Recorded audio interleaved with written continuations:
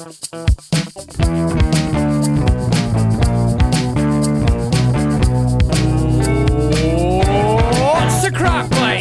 to the Wyness Shuffle, the ICTFC fan podcast, a podcast with more injuries than the Black Knight from Monty Python. On this pod, Queen's Park capitulation, the Arbroath draw, the Kappa lowest point of the season so far, the return of competition time, and yet another special guest. And 28 years worth of ICT reference is about an hour of wild conjecture and mild distraction. You know the drill, let's shuffle. Feeling mental, Craig Denny. Inverness, what the hell? How you doing? No barter sell for shitty weather, drugs and business. Inverness is a fucking business. What did Tarzan say when he found a screwdriver? There's it. Welcome one and all. I'm Andrew Moffat, and joining me today for this podcast, which is going to be uncharacteristically full of journalistic flair and big scoops, are Woodward, Andrew Young. Good evening. Bernstein, Stevie Riley. Evening. And joining us as our guest panellist for the very first time, probably the north of Scotland's premier sports reporter extraordinaire, Mr. Paul Chalk. Oh, thanks very much. Thank you, Andrew. Good to join you. And how's things yourself? You were at the Queen's Park game. We'll not go into that game quite yet, but we'll ease you in. How's things yourself? Are you enjoying your return to North Sport? Yeah, no, it's been good, Andrew. I've been at the P&J since April 2021 now, and when I came in, I was kind of given mainly the reins of following Cally Thistle. I do some Ross County as well, but mainly Cally Thistle, and I came in at a time, just at the end of last season, after when Doddsy and, of course, Neil McCann had combined towards the end of the season, and that looked a really promising spell, of course, going in, and then, of course, Doddsy got the job, didn't he, from that point, and a lot has happened since then, but no, it has been good. It's been eventful. It's been a roller coaster, and it's been great listening to the Wyness Shuffle and hearing the reaction of the fans, the highs and lows, and you always got a kind of honest kind of take on how things are, what the kind of the mood music is around the terraces and the stands. And I know that we're recording this one at a difficult time with five results that haven't gone their way. And how many years have you been in football, been in sort of North Sport? Well, funnily enough, my first ever game, I come from the East End of Glasgow, and my first ever game just happened to be that Go Ballistic game.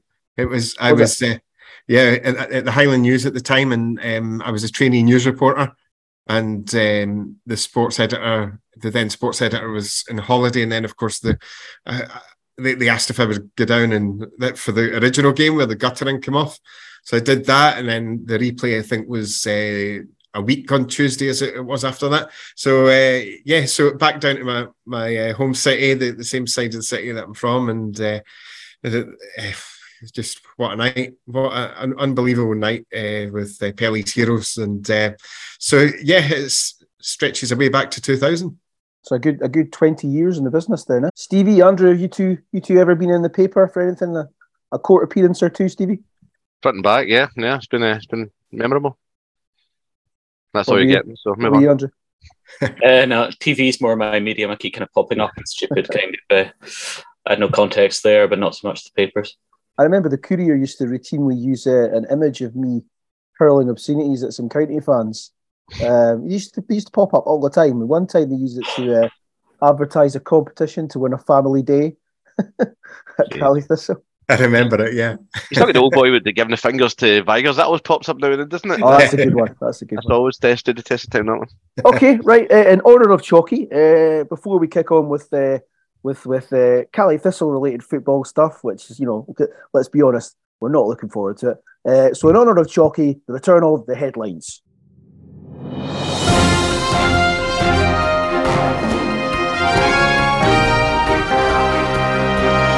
The headlines: Qatari officials demand removal of ostentatious shinies from Panini World Cup sticker albums. US soccer players reported to apply for asylum from relatively relaxed human rights state Qatar. With the Premier League on hold for a month, Malky Mackay rumoured for Qatari national team manager. And Hamilton supporters become the first fan group to stage a stay-away protest before dropping to the bottom of the table. those were the headlines. You got no soul, rubber bumpers. Spit that. Well. Time to play the game. The game, our new opening section when we talk exclusively about the most recent match before moving on to some of the key players and moments from the past few weeks. Let's start. Well, it's fresh in the memory. Queen's Park 2, Cali Thistle 1, and a level of ire I've not seen for quite some time. Supporters not happy, even those who normally would be maybe sort of Dodds fans. Not happy at all. It's not a good performance overall, even though we did take a lead. Very good goal from Billy Mackay, get past from Sean Welsh. But the one stat that stands out as the dust settles, we're recording this the day after, is the 18% possession stat, which is damning, Andrew, isn't it? Yeah, I think it's that sort of statistics not acceptable, not from any team and not in any match at all. I can't understand how it was possible, really. I actually thought, just to get some context, I tried to think of the most one-sided hammering that we've ever experienced that I could think of, and look it up to see what our stats were like in that. And so the one I came up with was that I remember the 5-0 defeat at Celtic Park the week before the Scottish Cup final, when we dropped most of the first team, started like Tarmo Kink and Lewis Horner and players like that. I lost 5-0 going on about 20. Even in that game, we had 33% possession, So, that, and I barely remember us having a touch then, so God knows how we only managed 18% last night. And it wasn't even as if we were necessarily shelling the ball along the whole time. It looked like we were wanting to build it from the back, but we just turned over possession to them so easily, Mm-hmm. They looked more competitive. They looked like they wanted it more. They looked fitter, just all these things. It was as bad as I remember. Yeah, I mean, just on that, I mean, when you're watching the game, sometimes, you realise, obviously, which team's on the front foot, who's bossing the game. Owen Coyle said even in the first half, despite Cali Thistle going in with the lead, it was 79% possession, which, we were looking at each other. We didn't realise that it quite panned out like that. He was very comfortable with the fact that despite his team were 1-0 down, that they were going to have enough quality to turn it around. And what a start to the second half it was. Cali Thistle pinned back. It was corner after corner. And, we've seen the errors from the Morton game, which Billy Dodds has spoken about in the players. And then there was Carson's error in the Arbroath game as well. And you sit at halftime think, no, they'll be okay. There's been no glaring errors. Okay, they're in real trouble and they'll have to kind of defend stoutly. But nah, Queen's Park were on the front foot and they played the better football throughout. And that's something that Billy does. He couldn't say anything other than that at the end of the game. Coyle said to look, they don't have any natural fullbacks. They just spread the ball from side to side, hit both fullbacks. I think it was all coming down Delaney's side to begin with, wasn't it? And it was just, Andrew said, the passing in the back as well. I mean, we weren't overplaying it. We were fizzing balls into guys who couldn't control the ball, and they were on us from the outset. But second half was as bad as I've ever seen us play, and that's the thing. I can take a defeat, and I said to you boys before recording, to go down without putting a glove on them it's embarrassing. There's no fight yesterday, no leadership, and that's worrying. I think it's hard to teach that. You can't train that. You've got to have that from within. Did you speak to the manager post-match, Paul? Yeah, looking at the reaction from what Doddsy said after the game, I think the fans are really annoyed that he's brought up injuries. Again, now it's 8 players injured, and there are probably 8 players that you would suggest that in any given week would play. We don't have timescales for them. It doesn't look as if, Austin Samuels was named in the bench at Morton, but it turned out that he wasn't. He was named in the squad, but he didn't even make the bench, and he's had a setback as well. So Billy Dodds has kind of a couple of times said this squad that he's got without the injured group should be good enough to win certain matches in this championship and remain competitive. But he was at pains to point out after that defeat, listen, the fact is we have got these 8 players missing, and it really is tough. And he said it's a fact. It's not a myth here, and we're going to have to just keep going. Spoke to Sean Welsh as well after the game, and he said it's you've got 10, 12 of the same players every week coming out having to do a job, because the young lads with the best will in the world can't go into that high pressure environment and be expected to deliver the performances. So, it's tough, but I can see it from both sides, because obviously the supporters are hearing Billy Dodds week after week talk about injuries. He at the same time is saying, well, it's, I'm not making it up. The guys they're not coming back anytime soon, and until January, nothing can be improved. I'm in the fence. I'm Switzerland here, right? I don't know which way to go. I mean, last night I was going to I was going to go with the Boo Boys. I didn't, but the thing is, you've noticed last night a couple of cramps pulled up, and because the boys aren't training during the week, they can't, and they share that with us. They're too scared to train, and it's like you're damned if you do, damned if you don't. So if you're Dodds, do you tell the boys to go all in and training and be competitive? But you can't. You've got to wrap them up cotton wool. And I think the fans don't realise that the boys are based on spin bites all during the week. They're not training, and I think that's causing cramps as well. So I don't know. I'm torn, because again, it's not Dodds' fault. I think the players have got to look at themselves in terms of commitment. I mean, that can't be trained, as I said. So I'm going to be Switzerland all night, I think, here tonight. So there will be a pattern. And just on that as well, I mean, Billy did say a few weeks ago that he had binned the 5-a-sides. Is that right, Steve? I think you were in that press conference, and because he needed to try and protect the players. But then I think the following week, or maybe the 2 weeks after that, he said no, he wanted that intensity back. So it's trying to strike the balance. What do you do? You have to have these players sharp for a match day, but you can't afford to lose one more player. Do we think that obviously the performance as a team wasn't good enough against Queen's Park, but do you think that the team could have been set up differently? Anyone? I don't know. I'm worried about that. I mean, is it I think Billy Mackay's playing slightly behind George Oakley. He was playing kind of 4, so it's kind of not quite 4-4-1-1, but I think he's one that drops more. I was wondering about that. I can't really see how else he would set up. Well, you could play Hyde. You could play 3. So you'd need to bring Hyde in and drop one of Doran or either one of Doran or Shaw, or potentially Oakley. I have to say, I mean, Oakley for me just hasn't delivered this season at all. He's had something like five games in the bounce, and he just he doesn't seem to have like the kind of the quickness of either thought or kind of composure in front of goal. Maybe I'm being harsh on him, but it seems that he's posed very, very little threat. But we don't have any other options at the moment. I think Samuels would be right back in there if he was fit, I think, because of his pace and because he can also play that wider role. But the injuries have robbed us of really specific qualities. We've no pace in the wide areas anywhere, because neither Shaw nor Doran is a quick player. Neither of them are aggressive players, which means that a lot of them are kind of like we're relying on balls being kind of punted in from about 25 yards, something like that, because they're not even getting past people. There's not much aggression or presence in the middle of the park either. Welsh is a very, very skillful player, and he'll put a tackle in, but he's not going to really dominate players, and Harper isn't either. He's only just back from injury as well. He is as well, yeah, exactly. We don't want him getting injured again, and I think especially when he came on against Raith Rovers, he looked very, very tentative. And then in the centre of defence, Max Sham's incredibly inexperienced, and Wallstuff, he's just not a sort of dominant leader type player, I don't think. I think he's done okay in there, but he's not the sort of guy that's going to dominate things like some of the players we've had in the past. So I think it's the injuries have robbed us of a lot of the biggest qualities that any team can have. If you could have, of all the players that are injured, if you could have one of them back right now, which one would you have back, Steve? But Dees are Allardyce. I'll go at Dees. I think, see, for the just leadership qualities at the back, I think he's a good talker, and he could probably, I think him and Ram, I like the partnership of that, and obviously Devine to come in there, but Dees for me, and then Allardyce just behind him.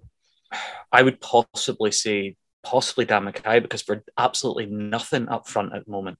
It's so. I agree about the Allardyce and Dees being key players. It's a very hard question. But although we're conceding daft goals at the moment, with the exception of Morton, we're not conceding a lot, but we're creating next to nothing. So, but see, when Dan's on fire, he's a confident player, why? And when he's on fire, he's brilliant. But I think we need a voice in there. Maybe that's where Allardyce would be the one for me. Then it's just, I'm going back to last night again, but it was so quiet though. There's no one shouting. There's no onus. Carlson shouts as well and stuff, but I think in the middle of the park, we're missing a voice. But yeah, I Dan thought- Mackay, if he's on form and he's confident, yeah, every day of the week, mate. I thought Ram was pretty vocal yesterday. I liked thought he was pretty he vocal. wasted it. Ram was good last night. I thought he was decent. Yeah. Did he get? I think he got out jumped for the equaliser, didn't he? I think it was him. I'm sure for the header. But the boy was right at the top of him. An English boy, can't remember his name, but generally he was looked alright. A guy that's just come back from injury as well. Murphy's not played a lot of football, so Yeah, promising. I would have Samuels. I think I was thinking Allardyce, but I think I would have Samuels because we just need something else at the other end of the park. We need to get up the park more. We need to have some, and, because he's so unpredictable. Defenders are scared of him. I think we're desperate need of having him back. We're overplaying Billy Mackay. I mean, thank Christ we've got him, but I'm just worried that he's playing too much football because we've got to play every week. I mean, even last week against Arbroath, he missed. I mean, that Saturday, he should have scored 2 or 3, but he's always going to get a goal. But I just worry that there's no options to replace him, and that's where is he going to get drained? Because if you lose Billy Mackay, then we're fucked. So yeah, that's a worry up there. Yeah, it's a great question, Andrew, as well, because straight away my gut feeling, my answer to that was Scott Allardyce. I think we hugely, do miss that kind of presence in the middle of the park. And Andrew Young spoke about that kind of middle influence, that kind of driving force in the middle. And again, Sean Welsh spoke last night about the fact he is just back, so he's nowhere close to full pelt yet. So I would have said him, but having said that, I think you're all right with the answers you've given. It's all about opinions, and the three that I had in mind were Allardyce, Dees and Samuels, because when I saw Samuels named on the team sheet at Morton, I thought this is great, even if he could come off the bench if it's sitting at 1-1. But given the form he was in before he got injured, he could be a match winner for Caley Thistle. So it's a real blow that he's had another setback. We're going to move on to, we obviously got the Arbroath and the Morton games, and the key talking point from those games was obviously Ridgers being dropped, obviously at half time in the Morton game, and then he's on the bench for the last 2 matches. And we've got a new pod coming out soon with Scot Gardiner, with the Trust, and with Section 94, and I think he goes into some of the rumours, the rumour mill with regards to the situation. There are some people that suggest that Billy Dodds has lost the dressing room. That's Chalky. You're talking to the players. You're talking to Dodds. Is that accurate? Okay, we have to ask the question. Yeah, personally, I'm not seeing it. I'm not seeing it. I also see the guys in the gym, as well, and he's got the backroom staff there that I've been speaking to in recent weeks, and Fraser Gorman, the analyst. So I've had a wee insight of speaking to different members of staff, and not just the players. And I haven't seen any kind of cracks behind the scenes, but the Mark Ridgers, Cammy Mackay incident, because it happened, when it did, and it was so prominent, live on TV, and maybe with hindsight, Billy didn't do himself any favours. Billy does by saying that it's a private matter, live on TV, because then that kind of everyone who maybe doesn't follow Caley Thistle are saying, well, what's happening here? There must be a real rift at Inverness. And that's why maybe straight after the following game, Billy came out and just, he wanted to put the record straight that, there was a disagreement between him and Mark Ridgers. Mark feels that it's harsh that he was put out of the team. The feeling is that, outfield players make mistakes. Goalkeepers are only human as well. And, he has made a couple of kind of costly ones lately. But Billy feels that Cammy's in a position now with this experience that there's nothing between the two keepers anyway. So it was time for Cammy to come in, just as he would change an outfield player as well. But in terms of the overall thing, Andrew, no, I haven't seen anything, but we'll be keeping tabs on it. I think with that, Chalky, and I think it made it worse. Remember the beat before when Mark made a mistake and he sent Cam out to warm up? That's where the conspiracy theories start there as well. I don't think there's a rift. I think you'll see Mark come back into the cup game against Stirling probably, and you might see him retain it. I think it could be a little more, maybe one more game and then he's back in. But I don't think it's a massive rift there. But again, I think it's Chalky said, I don't think Billy done himself favours by the no comment type of thing, because that just fuels the flames, doesn't it? Yeah, absolutely. and taking a player off at half-time when you're already 3-0 down, it's not going to make any difference. We're not clawing 3 goals back, so it can only be interpreted as a sort of a public reprimand, and a lot of players are going to resent that. He's still the best goalkeeper in the division, in my opinion. Still the best goalkeeper. So he'll be back in soon enough. What about the Arbroath draw, the 1-1 draw? We obviously were spanked by Morton, and then you expect a bit of a bounce back from that. But again, it's just a point when we really needed 3, and the manager really needed 3. But we did create a lot of chances in this match. Was this an improvement? And how did Cammy Mackay get on in his first first league start of the season? Well, I mean, we could score at 3 or 4. I think and Billy Mackay said that to us last week. He had a bad day at the office, didn't he? But I mean, we'll talk about the Morton game as well. But Morton, we played actually all right. This wasn't like the Thistle away. We played actually all right at Morton, although we were spanked. And I think against Arbroath, we should have won, and we had the chances to, which is good. It's just the drop off from Arbroath to Queen's Park's the one that worried me, because I thought we'd kick on. But yeah, Billy Mackay said to us in the presser that he should have taken his chances, and he does it the week after. It's just there's no consistency at the moment. It's not one pattern of mistakes or errors. It's just a combination of different things, which is frustrating. But Chalky, you were there. I thought Cammy Mackay from the Highlands played all right. Yeah, he did. Yeah, there was nothing alarming about his performance. He was pretty steady, and I agree with Billy Dodds said. The fact that Cammy is now, he was like 25 years old. He's not a young keeper anymore. And then the game for me that showed his class, I was actually watching the game from the North Stand last season. I was on holiday, but took it in anyway. It was the Dunfermline game where Cali Thistle won 2-0. I think Austin Samuels got the second goal from memory.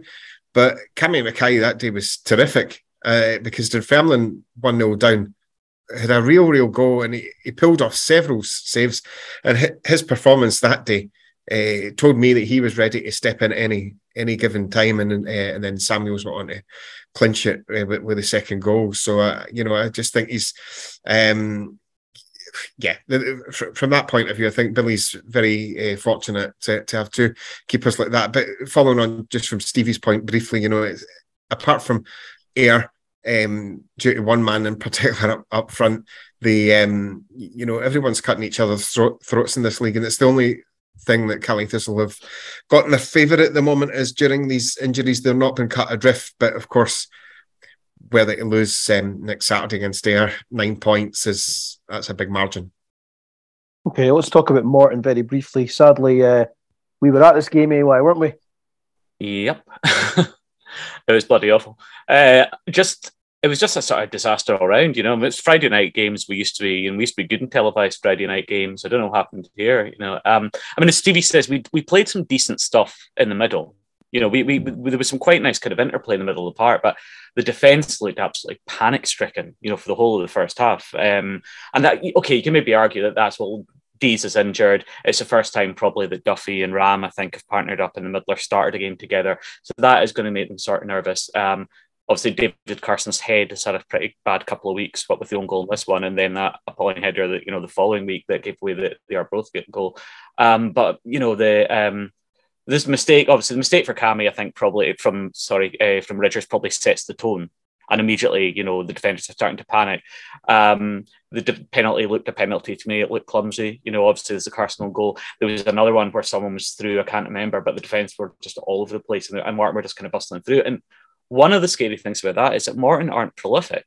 They're only like the 6th highest scorers in the league. So although they've been good under Imrie, us shipping 4 goals to them is pretty worrying. Because Partick, although they've been even worse than us recently, do have a lot of danger going forward. But Morton aren't a prolific team. They're not a free scoring team, and yet they look like they could have had 5 or 6 against us. So it was bad. The Norseman was good beforehand, of course. Just mentioned Partick there. We think things are bad. We could be Partick. The wheels have come off there, haven't they? Massively. That's great. I still think they're probably the best team in the league, and it's just what a fall from grace the last 2 months have been. And do you know when that all started? It was when I was in the press box the night of Cali Thistle v Partick, and I says, I tell you this, guys, this title's between the 2 Thistles. Look what's happened since then. Are people just, as an aside, are some Partick Thistle fans calling for McCall's head? Oh, yeah. Massively. Yeah. Oh, they shit the house a lot quicker than their fans, and they're going for him now. Especially after last week, 2-0 up at half time, losing 3-2. Okay, let's cover the last the other three matches we haven't looked at yet very briefly. Back to the 22nd of October, a 1-1 draw at home to Raith, an early goal for his Raith Rovers, but Bobby Dees with a power header, a thing of class to equalise before he breaks his leg, and it's doubtful we'll see him again this season. For it to end like that was horrific, because it was one of his best performances, if not his best performance in a Caley Thistle jersey. It was outstanding. There was no other candidate for man of the match that afternoon, and for it to end that way, it was just heartbreaking. And is he done for the season?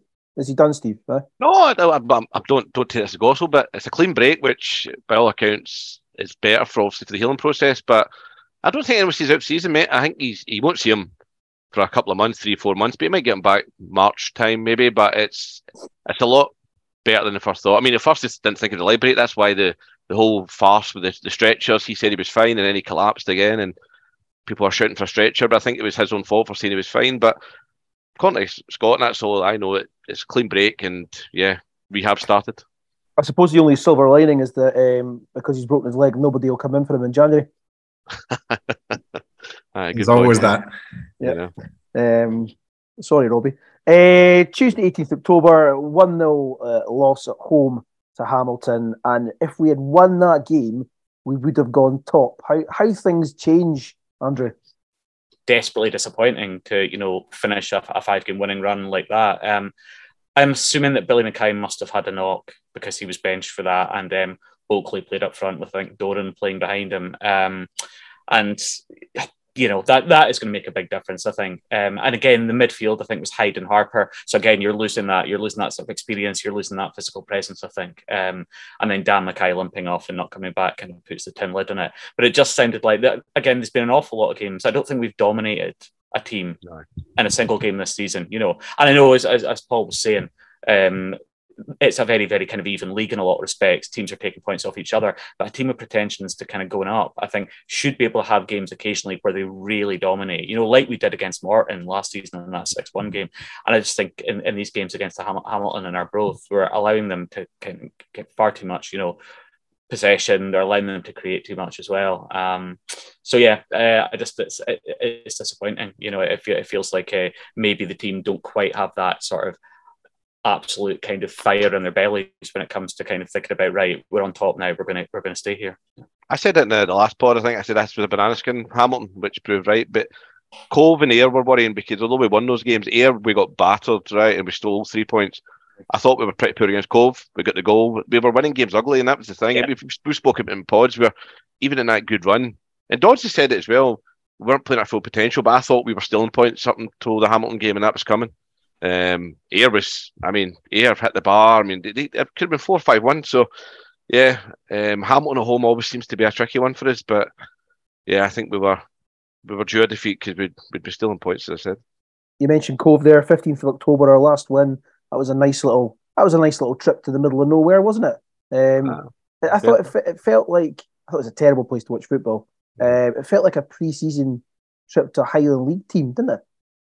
Trying to get out the ground was that was good, still in taxi and stuff, but that's a different story, Moff. But again, that was when Allardyce obviously went off, and we know how serious that injury's now been. But I thought we're poor then. I think Cove were great, but Cove had a goal disallowed, didn't he, early in the first half? Shut Shea Logan up for giving his shush to the fans. That got it right up him. But yeah, I didn't think we were great at all. I think Cove were all right, but again, it was falling off from here, mate. I think that pattern was emerging where we were winning ugly, and we probably had quality players to win ugly, but then when we start losing them, then we're obviously found out against Hamilton. But yeah, it seemed like a lifetime ago, that victory, doesn't it?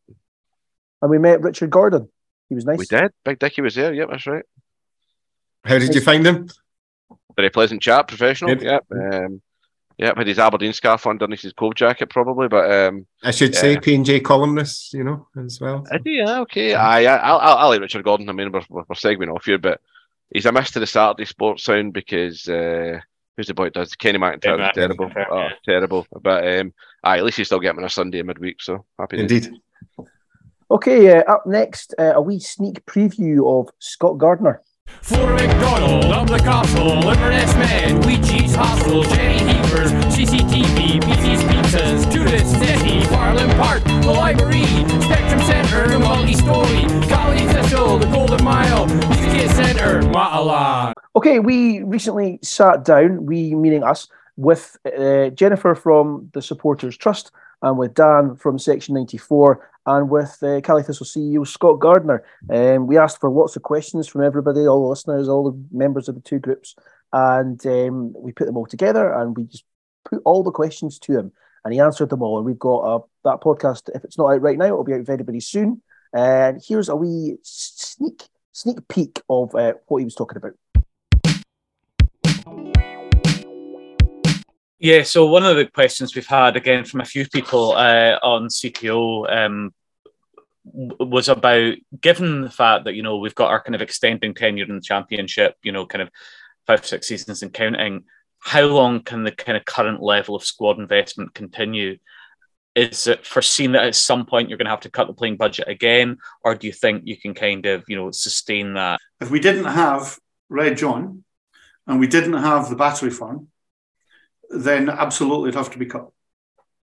Like, as quickly as it could be cut. Because it would not be feasible unless someone else came in and said, I'm going to put in between £500,000 and £800,000 a year to keep things at the current rate. So it's a straightforward. If we don't, there are other things on top of Red John and on top of Intelligent Land, but as they have not at that, they're not at the tickly bit yet, then I can't go into them. But we require that amount of external investment for us to be competitive, good enough to get to win the league or to get promoted, and not to lose money. So that and you listen, a run in the cup can make a difference. The Scottish Cup, not any other cup, but a run in the Scottish Cup would make a difference. When that money really starts to come in, do you envisage possibly even increasing the budget for next season, or is that over optimistic? Well, what are we? We're a football club, eh? So, and we want to give our fans what the best possible experience and the best possible team. So, but there's a balance there between if we achieve what we are trying to achieve, the balance is that you set the club up in perpetuity so that you invest properly within the infrastructure externally that keeps a churn of revenue into you, but that it also allows you to increase the budget to the manager to give them that little bit of quality to get out of this division, and also you invest the money to give the fans a better experience. So, but we can't forget that we're a football club and we've got to be the best we can be. But what the opposite of that is, you piss it up against the wall and you're buying a whole load of guys that you can't afford in 2 years' time. So it's a balance. So it's got to be well run, but just get us out of this damn division, right? Yeah. So that's but not bust us by doing it. Instagram, Scott, so I'm going to get you to put your Billy Dodds 3/4 length Puma jacket on here with some football related questions. Which positions, in your opinion, need strengthening in January? I know we've got massive injuries, so you're hoping current boys coming back, but if you could strengthen out with the current team, what would be your positions and why? I think it all depends on the injuries. I mean, I think we said at the beginning, we thought we did well in the summer. We thought we targeted the areas that we needed to target. I think some supporters would disagree with that, Scott. That's possible. No, that's okay. It's football. That's okay. But we targeted the areas that we thought we needed strengthening. We thought we strengthened them. It doesn't always work out, Andrew. It doesn't work. There's plenty teams bring in players. They think they're the very ticket, and then they maybe turn out that they're not. So that can happen in football, and also loads of fans. I've got different opinions from John Robertson on players in our team. I've got different opinions from Billy Dodds on players in our teams, and we regularly have not ding-dong battles about it, just to be topical with Leslie Phillips, but we will have right, full and frank discussions. Look, you always need goals, right? You always need goals. So you're thinking, right, we need more goals. You can never get enough goals, and you want to shut up shop at the back, and you want more creativity. So there's probably, we'd look at all three areas. If all of our wingers were fit on the 1st of January, would we be looking to bring in another winger? Maybe one, but maybe not.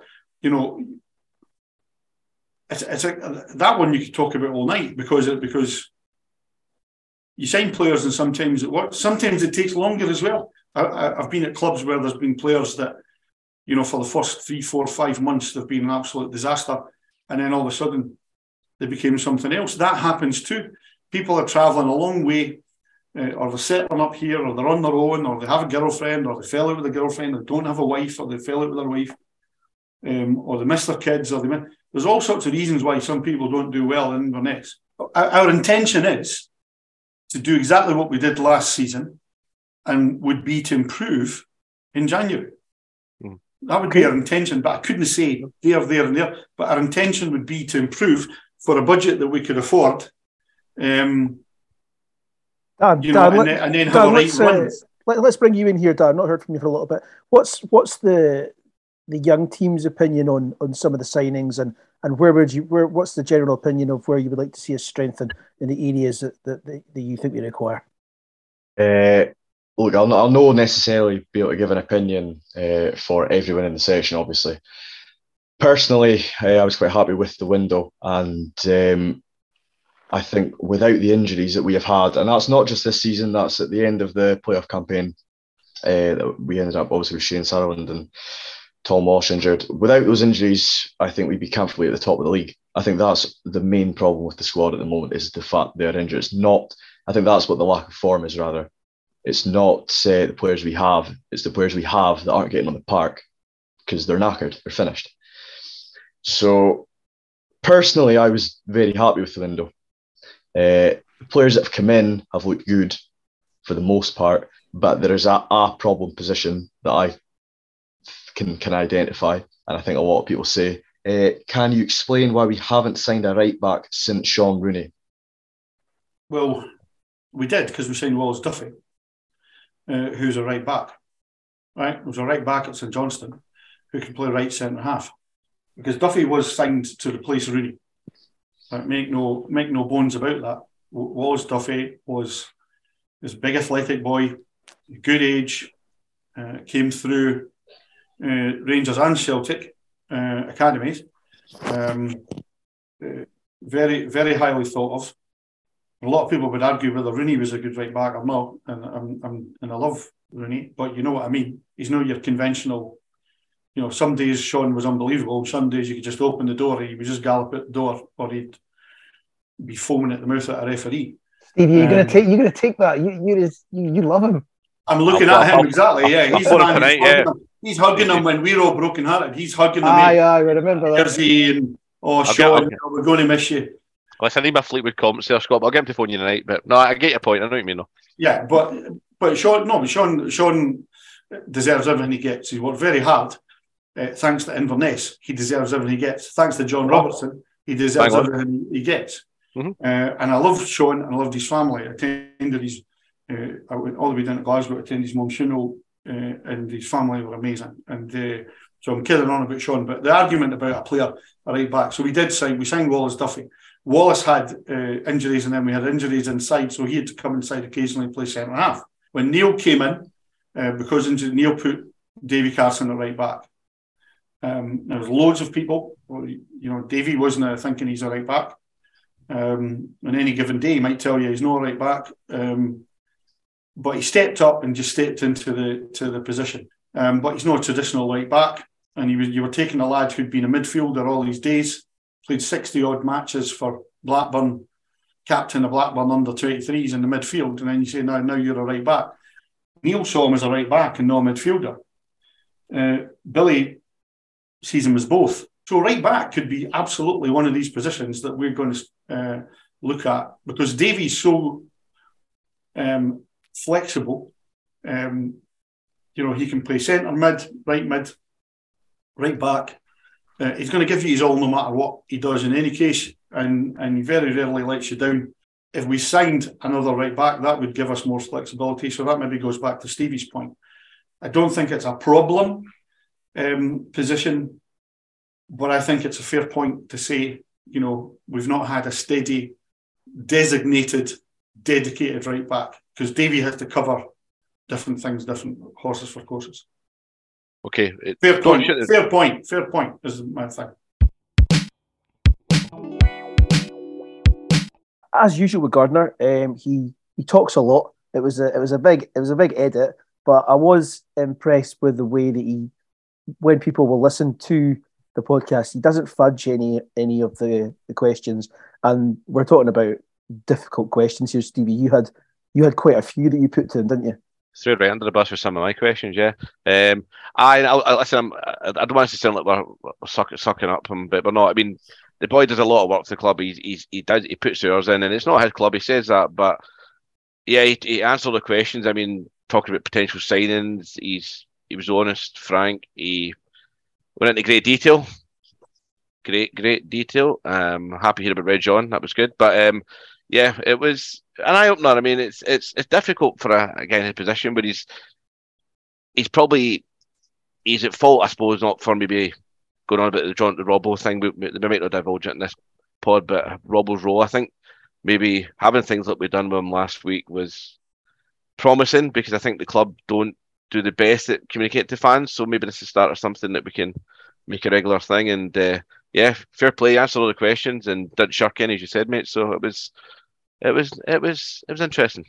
Really, I suppose the one thing would just be that I felt slightly more optimistic about the fact that with this Red John thing that Steve was talking about that popped up a few times, it might mean that there's a little more money for the squad. It certainly doesn't sound like the budget's going to be cut any further, and although he didn't commit to it, it felt to me that he was hinting at the fact that there might even be a slight increase in the playing budget, So. Yeah, and I suppose he mentioned about Graham Bennett as well coming in, and he was quite open about Graham Bennett having more local relationships, and he was hands up saying, I don't have the network that Bennett has and stuff, and that's something that Grassley can work on.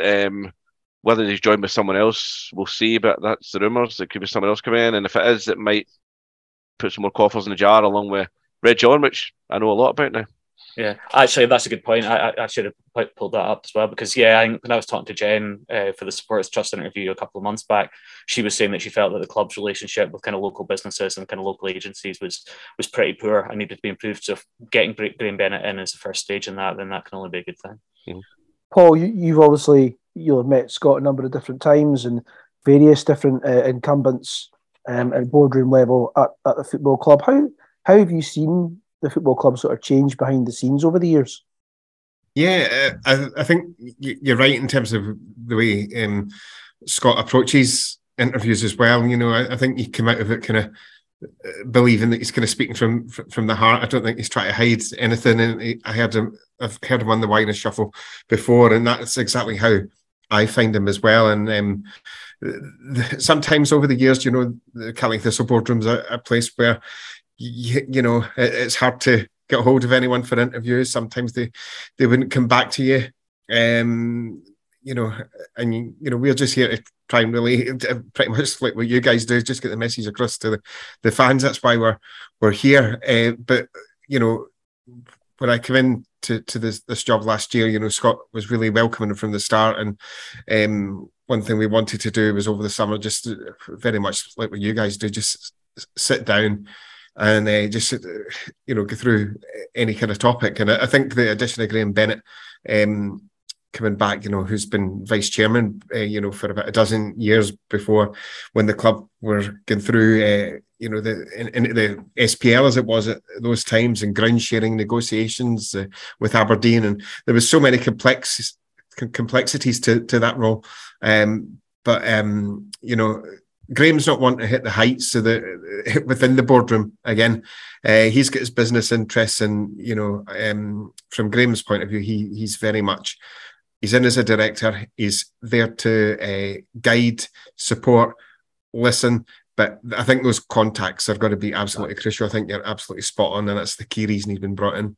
Okay, right. Well, in the absence of a player interview this month, we think they're all on lockdown, Stevie, don't we? They're all snibbed, as you say in Glasgow. Yeah, they're all, they're all grounded after yesterday. Yeah, they either not been allowed to talk to us or they just don't want to talk to us. I know. I think we're not flavour of the month, I think. So yeah. You can't blame them, can you? No. Okay, so talk to me, Paul Chalk.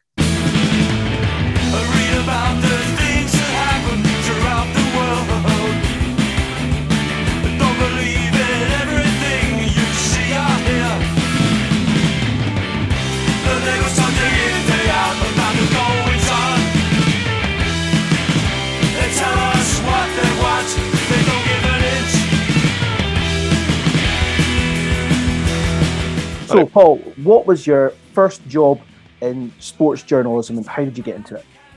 Yeah, well, it was back in the Highland News days when I was a trainee, and the then sports editor, Bernard Salmon, he left, and the job came up. I think it was quite evident that any kind of sports job while I was a trainee news reporter, I wanted to do. So, well ahead of schedule, shall we say, I was able to get the job moving on to the sports desk at the Highland News, and I trained up to be a sub-editor as well. So designing pages from scratch as well was a big part of that job, and it was part of the Highland News group as it was back then, and all kind of teamed up with the Inverness Courier.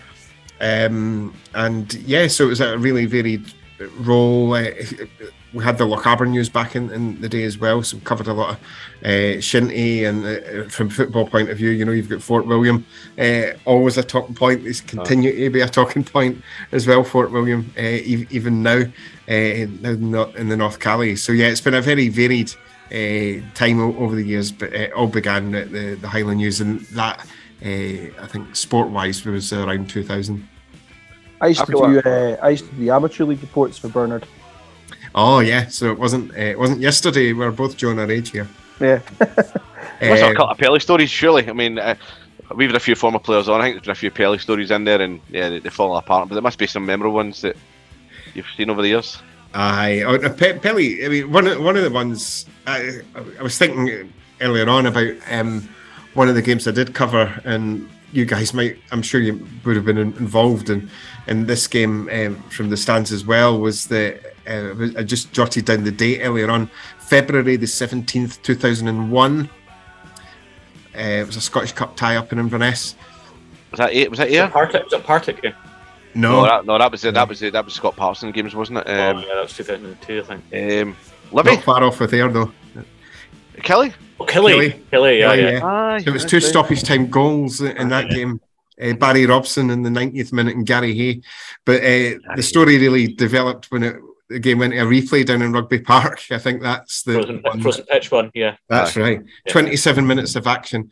And in terms of Pelly was really, really good. He would always come through and do press, but I'd never seen him so angry as he was that night. And I was like, and I had travelled like the rest of the fans down to Kilmarnock, and I didn't want to travel to Kilmarnock and not get a word with the manager. And there was no sign of any Inverness players. We were waiting inside Rugby Park, so I kind of headed out of the team bus, and the bus was just about to leave. Managed to get Pelly off the bus, and he came off, and he spoke in great depth about how angry he was, and the fact that he says they're putting fans' lives at risks. Coming down the A9 in conditions like that, and of course it was ice in the pitch, but the A9, as you can imagine, you might well remember, it was just a whiteout. To fans travelling that distance was ridiculous. But Pelly was great press wise. Probably it was the first Cally Thistle manager that was in charge when I got involved.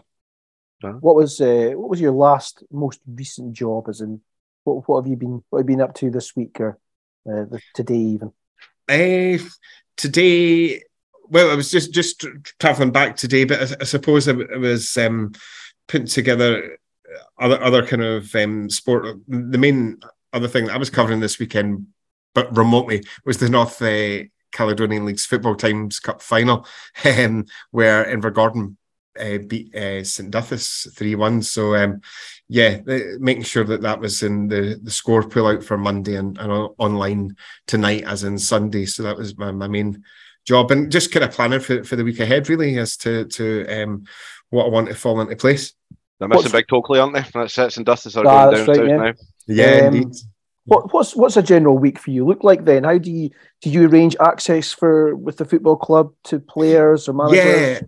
Yeah, I have to say, Liam, who does the press, is really good at Cali Thistle in terms of what I tend to do, and I think, well, the Inverness Courier / Highland News do the same as well.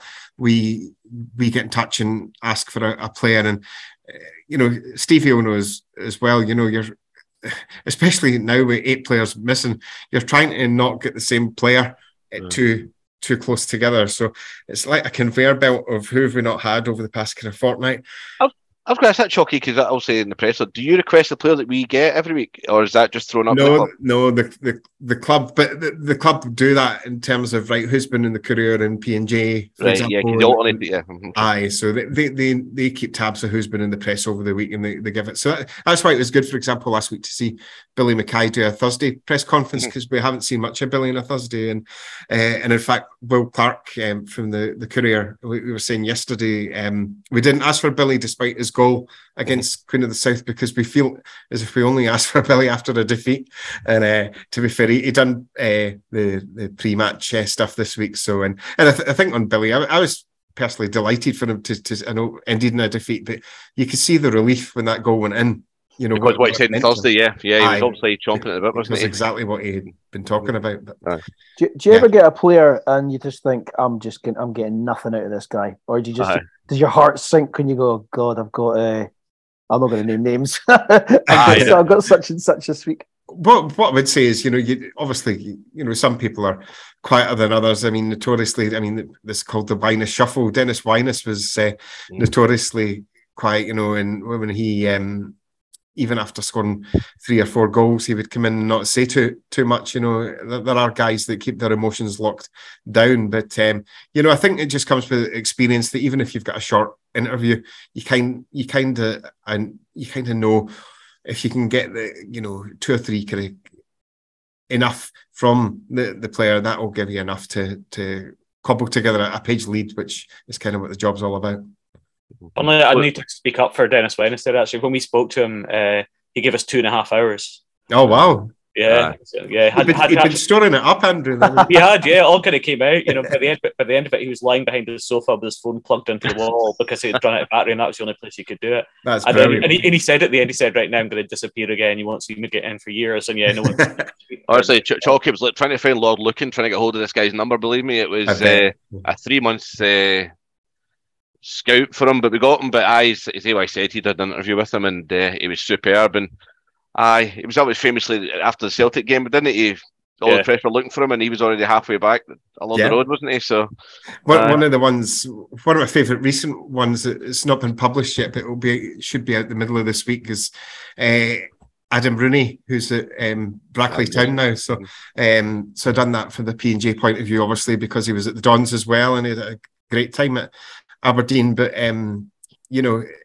he wasn't of a mind to come to Inverness in the first place, and I was actually covering the tour of Denmark when he actually came over, when Craig Brewster was in charge, and he wanted to fight for his place at Stoke City, and he was just a young lad, and he was told in no uncertain terms that Stoke were going to Austria, but there was going to be no chance for him. He says, right, I'm going to go, and he flew up to Edinburgh, and Craig Brewster and him flew over from Edinburgh. The rest of the team had flown. I was on that flight from Aberdeen over to Denmark, and Rooney, he fitted in straight away, and he just, and that first season, of course, ended in relegation. But then it was the making of the player, because we all remember what he did in the Championship. Was it 26 goals or something? Chalky, you get a lot of characters in football. What's some of your favourite characters you've come across in the press box? When you're in a press box, you kind of rely sometimes you need several pairs of eyes to try and catch things. There's nothing worse than when you're covering a game and you're just yourself and you're up against the clock and you're maybe asking fans in the ground, who did you see who got the final touch there? They don't really know, they don't really care, but you care because you want to get it right. But at least when you're in a press box where maybe 5 or 6 others, there's a chance that it will go the right way, or at least we'll be consistent. If we're all going to be wrong, we'll be consistent. I remember when I was a young man trying to get my way in media, I did some shadowing of Alistair Fraser. Indeed. At some games. Another North Sport stalwart. Alistair's a good guy, yeah. Massive Ross County fan. You would be in the press box, and you would always go out at half time to get the pies, and then you bring the pies in for everybody else. That's right. That's right. I forgot to get the best pies. Or that seemed to be my duty, didn't it? You'd be the pie boy, were you? Yeah. I must have had nothing to do at half time. I wish it was like that now. I remember. I don't know who used to run the media, Charlie, but I remember Bill Leckie of the Sun came in the reception or something once, and he said to the guy, Bill Leckie, the Sun, and the guy goes, "I thought you said you were a journalist." I don't know who that was. I don't know who said that. Fair play to him. What's the best football ground for you for whatever reason? What's your favourite one you like to get told you're off to at the weekend? Morton, yeah, Chalky, yeah, that's your favourite, isn't it? Oh, yeah. Well, certainly I preferred Morton just press-wise in the last visit, because I had the fear of going to Morton because my visits last year, there were no PowerPoints or Wi-Fi. And, the game that went all the way to penalties, you're running out of juice and you're looking at the clock and you're hoping that it's going to last enough for you to get your copy through. But on the last visit, I was delighted to see that they'd sorted that. And I like old style grounds like that. And Dougie Emery was pleased to see me after the game as well, given his team had won in the fashion that they did as well. But when we were interviewing Gardiner, he said that Dodds was surprised that nobody asked him what happened with the Ridgers incident. So we said we would say to you, Chalky, why did you not ask him about the Ridgers incident? Did you shit it? Did you shit the bed? we all shat ourselves, didn't we? Because I never asked it either. So. Well, what happened was sometimes you get a sense as to whether a manager is going to develop an answer or not. And it was quite clear. By which time we knew that he'd spoken to the BBC and said it was a private matter. So by the time he came up to speak to the written guys, the question was just put to him, so Mark Ridgers, was he injured or what? And the answer was no. Next question. And, where do you go? You could press it further, but you're probably not going to get anywhere. So, choose your battles for another day, don't you? There's no point. Exactly, yeah. We knew it was one we could follow up next week. And to be fair to Billy, he came out and spoke about it. But I think he was probably wrong to do what he did. But we've talked about that. Right. Okay, right. Coming up next, head to head. Where'd you want to drink? Well, the Glenalpin, the Stirling, the Jolly Trover, the Castle Tavern, Cupkiss Joxer, Diners and Gallons, the City Bar, number 27, Phoenix Slaughters, Love to Love, Cake Exchange and Mambo's Hutch, EPs, GBs, Gunnies, Riley's, Berkey's, Keelmore, Hoot and Annie's. 2 minutes each, opposing arguments, the adjudicators decide who wins. So an example would be, say, what if you pitted Billy Dodd's best side, so that would be the team that finished last season, against, say, John Robertson's best team, so that would be the 18-19 season probably, where we finished third due to the 1920 season being curtailed early. So, Stevie, you take Doddsy, Andrew, you take Robbo, and fight!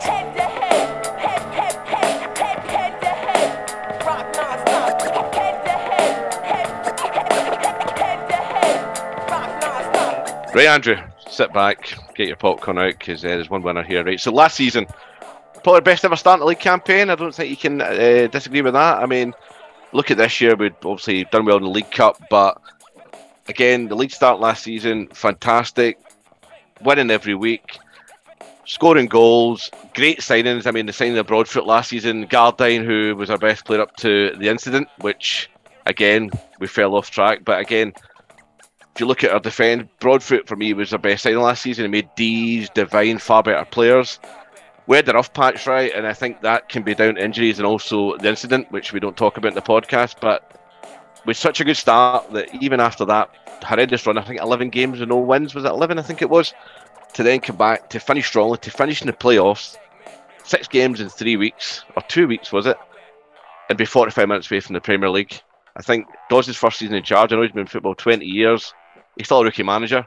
I think if we didn't have the incident and certain injuries, you look at Shane Sutherland being injured, Roddy McGregor, Scott Allardyce injured. We were lucky when Scott was injured that Rhys McAleer came in, because if Scott wasn't injured, we wouldn't have seen Rhys, who turned out to be a great sort of late season player. But if you're putting this team up against Andrew's offering in a second or two, there's no debate. Cracking season, probably more ups than downs last season. Those 3 weeks at the end of the season were fantastic, albeit went short against St Johnstone. But yeah, I'd love that team again this season. But it seems like an age ago, Andrew, and it was only a few months ago. So there's my offering. Perfect. Back at you. Back the tennis ball over the net there to Mr. Young. Throw stats later. He's got stats up his sleeve here, you can tell. But no, actually, the stats, in fact, are incredibly misleading, and we tend to support your argument, which is otherwise full of holes.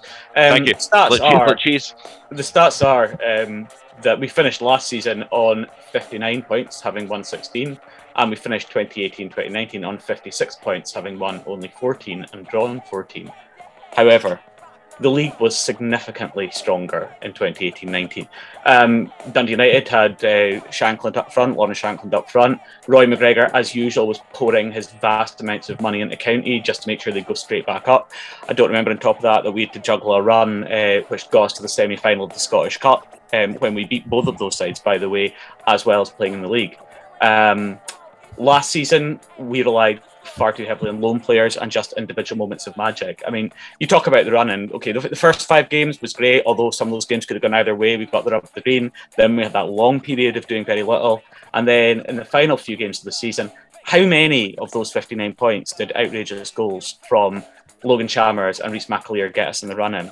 And even then, Chalmers was anonymous for large parts of those games. You know, he'd pop up, score a goal, and then go back to kind of playing with his hair on the touchline. So I think, you know, if you compare that to the team in 2018-19, when they were on it, they dominated games in a way that we never did that season.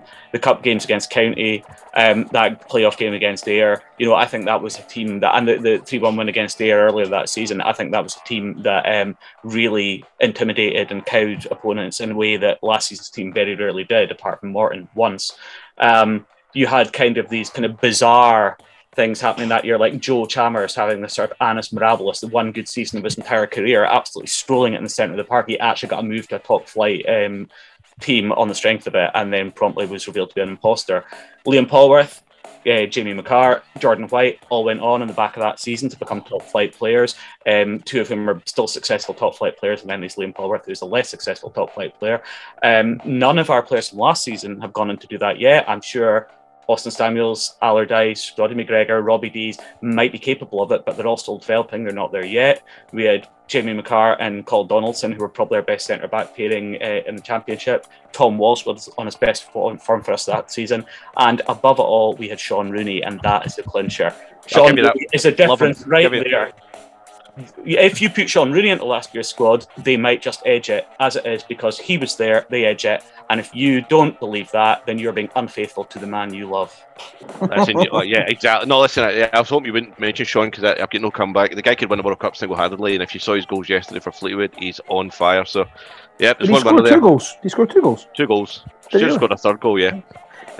Right, okay, and I'm not going to be the adjudicator for this one. I'm going to leave that one to our special guest. So, who's the winner there, Chalky? And what team would win out of those 2 teams? Who would win? Robbo's team's got more character, more big characters. More match runners than Robbo's team. I'll give you that. Aye. Yeah. I think it'd be a 2-1 win for Robbo's team, and I think Stevie put up a great argument, but I think Andrew Young blasted back with a staunch attack. I think he's that was a terrific team, that, and I think backed up superbly well by what Andrew said. So yeah, you kind of forget, the years just kind of goodbye with having COVID in between it as well. You tend to forget, how good a side that was. And yeah, Chalky, that defence of Donaldson and Yeah. I think Brad Mackay sometimes is frightening. That's horrible to watch now. Actually, Poker fans have seen that every week. They did actually concede more than our defence last season, to be fair, for all me saying that was our best centre back. I was devastated when we lost Cole Donaldson, and Jesus, what a player he's turned out not to be. But I agree. Yeah, just for Rooney. That's all. That's the only reason they won it, Chalky. But yeah, I'll happily concede and defeat to Andrew in that one. Thank you, very kind. Although I would say that the people that I work with in Glasgow, Chalky, would be horrified if they heard any of my arguments being described as staunch. I believe it at that. Got no soul, rubber bumpers. Spit that. Well.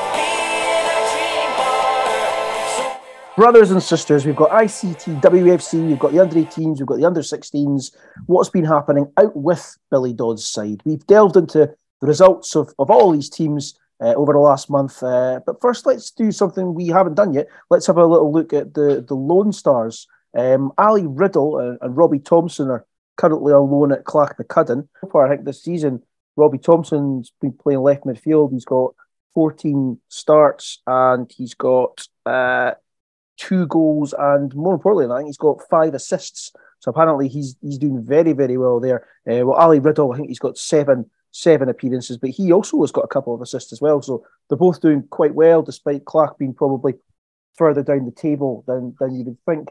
Have you seen Clach this season, Paul? Yeah, only caught them once, to be fair, in recent times, but. No, I kind of. That was a Strathspey game, wasn't it, Chalky? Was that the other week? Strathspey, yeah, just a couple of weeks ago. Strathspey won that one, but no, I think that the feedback tends to be that they have been progressing fairly well, both of them. I think the big thing is the being close at hand.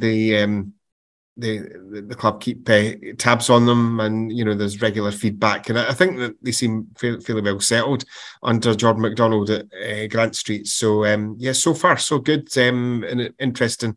That the number of starts, is it Robbie Thompson? Did you say he's got the 14? Yeah, so it's good. Also Harry Henham, he's on loan at Wick Academy. I think he's had 7 starts. He's got 1 goal. Ethan Cairns, he's at Forest.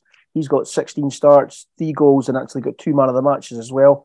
And Lewis Nicholson, he's on loan at Elgin, and he's got 6 starts and he's got 1 assist. Yeah, Lewis Nicholson's, I know I covered Elgin a fair bit, and Gavin Price, the Elgin manager, has been really impressed with the way he's come in and kind of filled that gap. And there's great competition at the back, but he's kind of added quality despite his age. So, he's a young player that Gavin actually feels will make an impact rather than just it being a one-way benefit. What about the boys under 18s and under 16s teams, Stevie? Have you got a wee update from Ryan Essen or Ross Copley?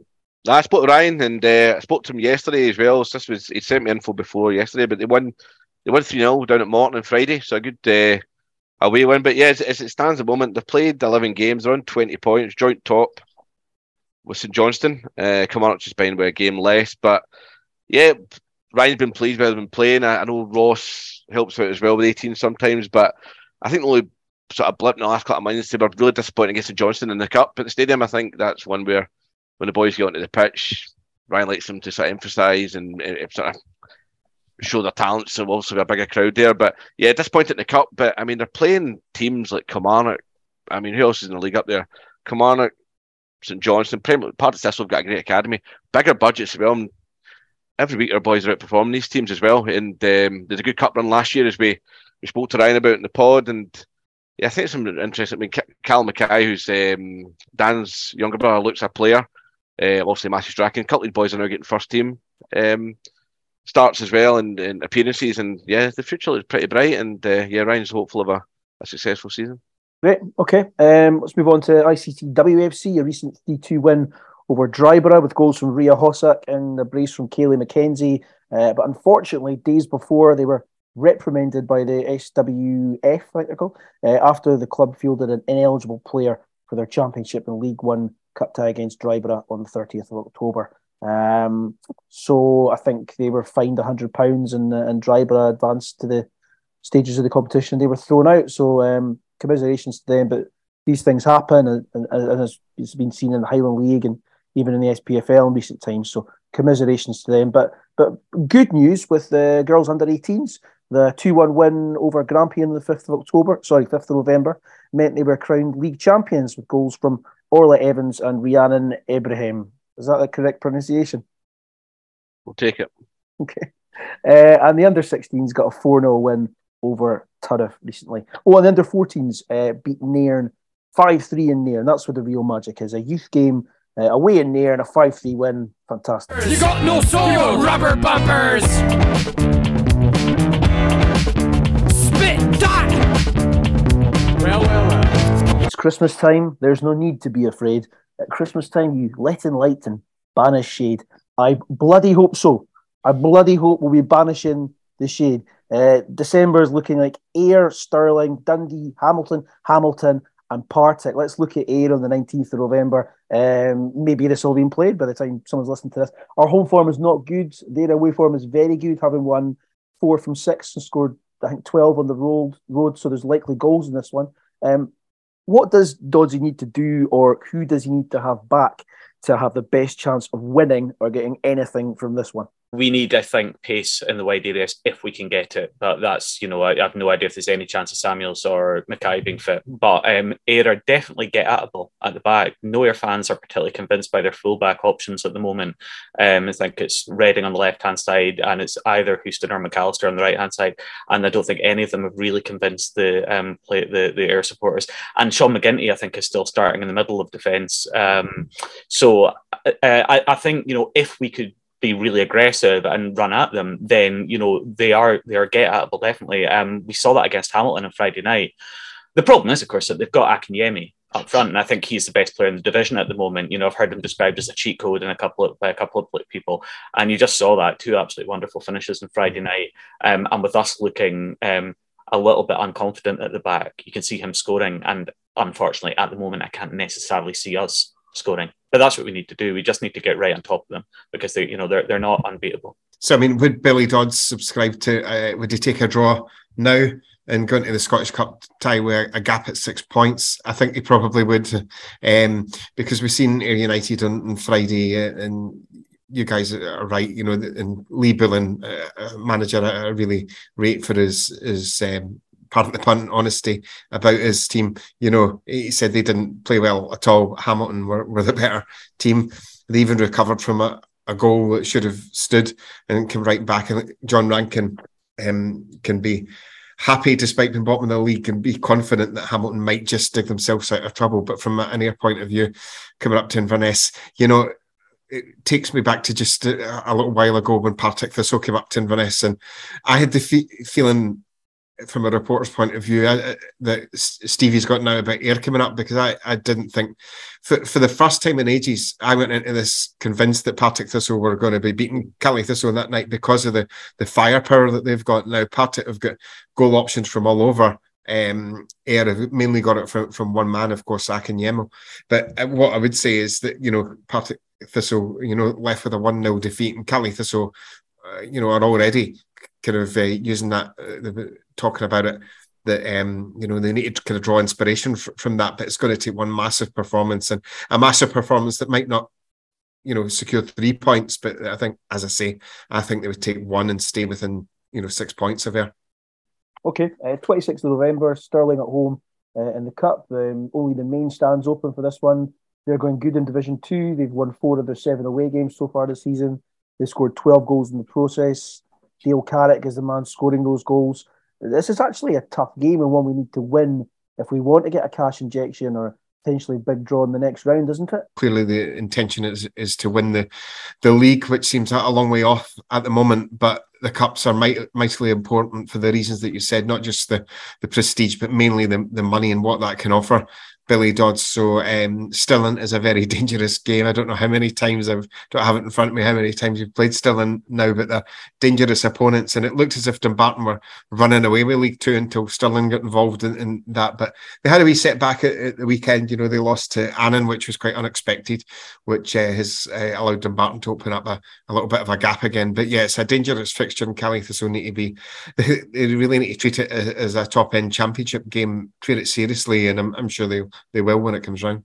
I think in any other year this would be a game you'd rest a few players if we had a squad, but we don't have the luxury, which adds a wee bit more pressure, doesn't it? Guys who think maybe normally this would be a weekend off, and not saying you would take them lightly, but I'm sure you would get 2 or 3 changes. We can't. I mean, it'll be the same team again. It'll be the same team against here as it was. Do you think there isn't I think there is a temptation to play some younger players in this and possibly downplay the game.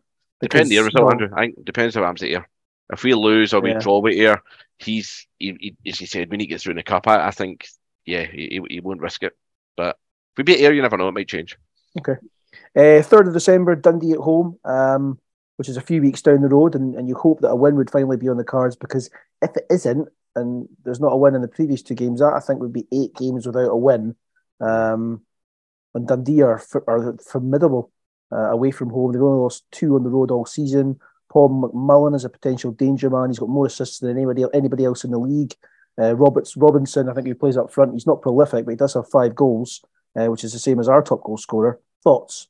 I'm quite nervous about this one. I think they're really starting to gel now.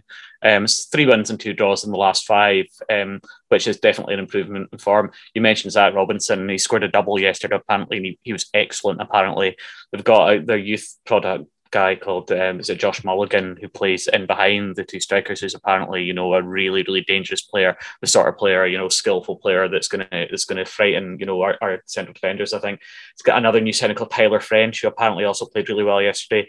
And then you mentioned Paul McMullen, who's obviously a good player, but they've actually got a whole lot of players who are proven at this level as being very, very good performers at this level. So Cammy Harper, Jordan McGee are guys that have been there for years, have played a level up, maybe struggled a bit there, but at this level, I think are among the strongest in the division. So I think the Dundee are, we're going to see a much stronger, much better Dundee, kind of Dundee challenging. I wouldn't be surprised if they do come through in the second half of the season and win it. So if we get anything here, it's a good result. Okay, and why take one trip to the sphincter of central Scotland when you can take 2?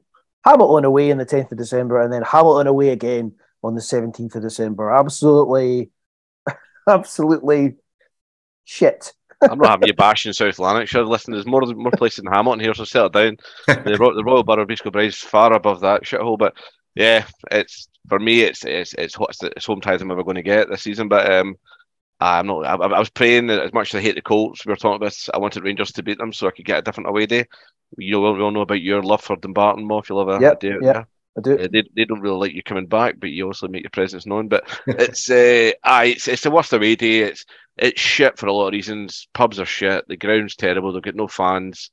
It's the Diddy Cup, so it's going to be a poor attendance. Even worse for Hamilton. But yeah, I'll be there. In the sphincter, as you called it, and I like a little run the Challenge Cup. People slag it off, but do you know what? It's an attainable cup, and yeah. The only thing I will say about the Challenge Cup is when Cally Thistle were promoted the first time around, they took the Challenge Cup in the same season with Robbo and Parky, and Ross County went up with Kettlewell and Fergie a few years ago. They won the Challenge Cup as well, I think at the Caledonian Stadium. In fact, so it's just about getting that winning habit, and if it's a different competition, it's hardly the Scottish Cup, but at least it can build confidence when perhaps if there's a wee stutter in the league, that might be the one that sparks you into form. So I think it happened against Dumbarton, Chalky, when we beat Dumbarton. We got a little push after that, if you remember. We didn't obviously go up, but we started a run after that final. Yes, it's all in the time, and it can work, but I do appreciate that successive trips to Hamilton aren't hugely appealing. What's the chances we win the Challenge Cup game and we lose the league game? Very high, probably. Very high. Yeah. Okay. And finally, Friday the 23rd of December, Partick away. Goals galore, gracious Glasgow hosts, good place to watch football, plenty of pubs, Christmas time. Even if we're still playing poorly and not winning games, it's Christmas time. We'll just go out and enjoy ourselves, won't we? Moff and I, we were never getting a pass for Christmas Eve games with kids. Not a chance. Not a chance. I'm delighted that I've got my last Christmas day out, which will be the 23rd. So, no, it's great. Do you know what? I'm looking forward to the day morning of the game because I think we could see, depending on how games go before it, I think I'm as nervous about that game as Andrew is about Dundee at home. I'm always worried when we play Thistle away now. Yeah, well, of course, when I interviewed Sean Welsh after the Queen's Park game, the word that he used quite a lot was gifts of goals. We hope it's not going to be any Christmas gifts for Partick by then, and the way things are going for Partick, and they might have a new manager by then, Ian McCall needs to turn their fortunes around and quickly.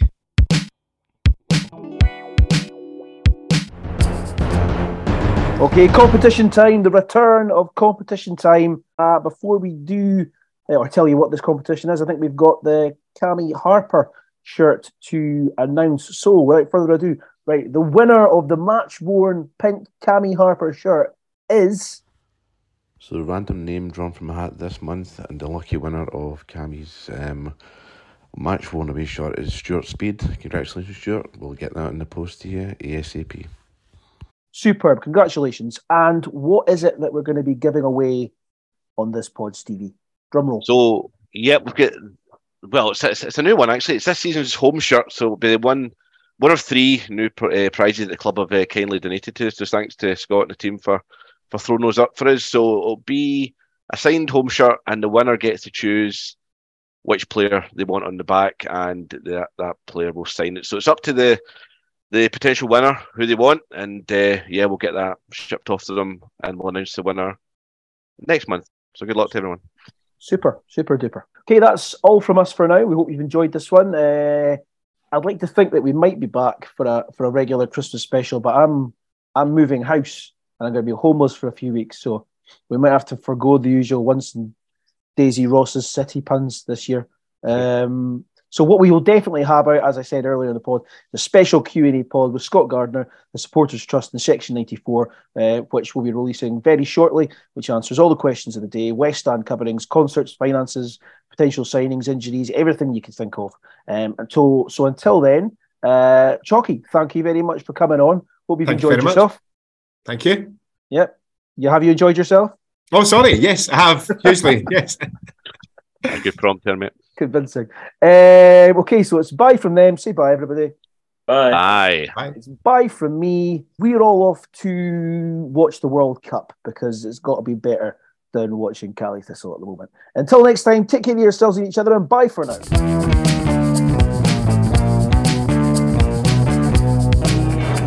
Yep.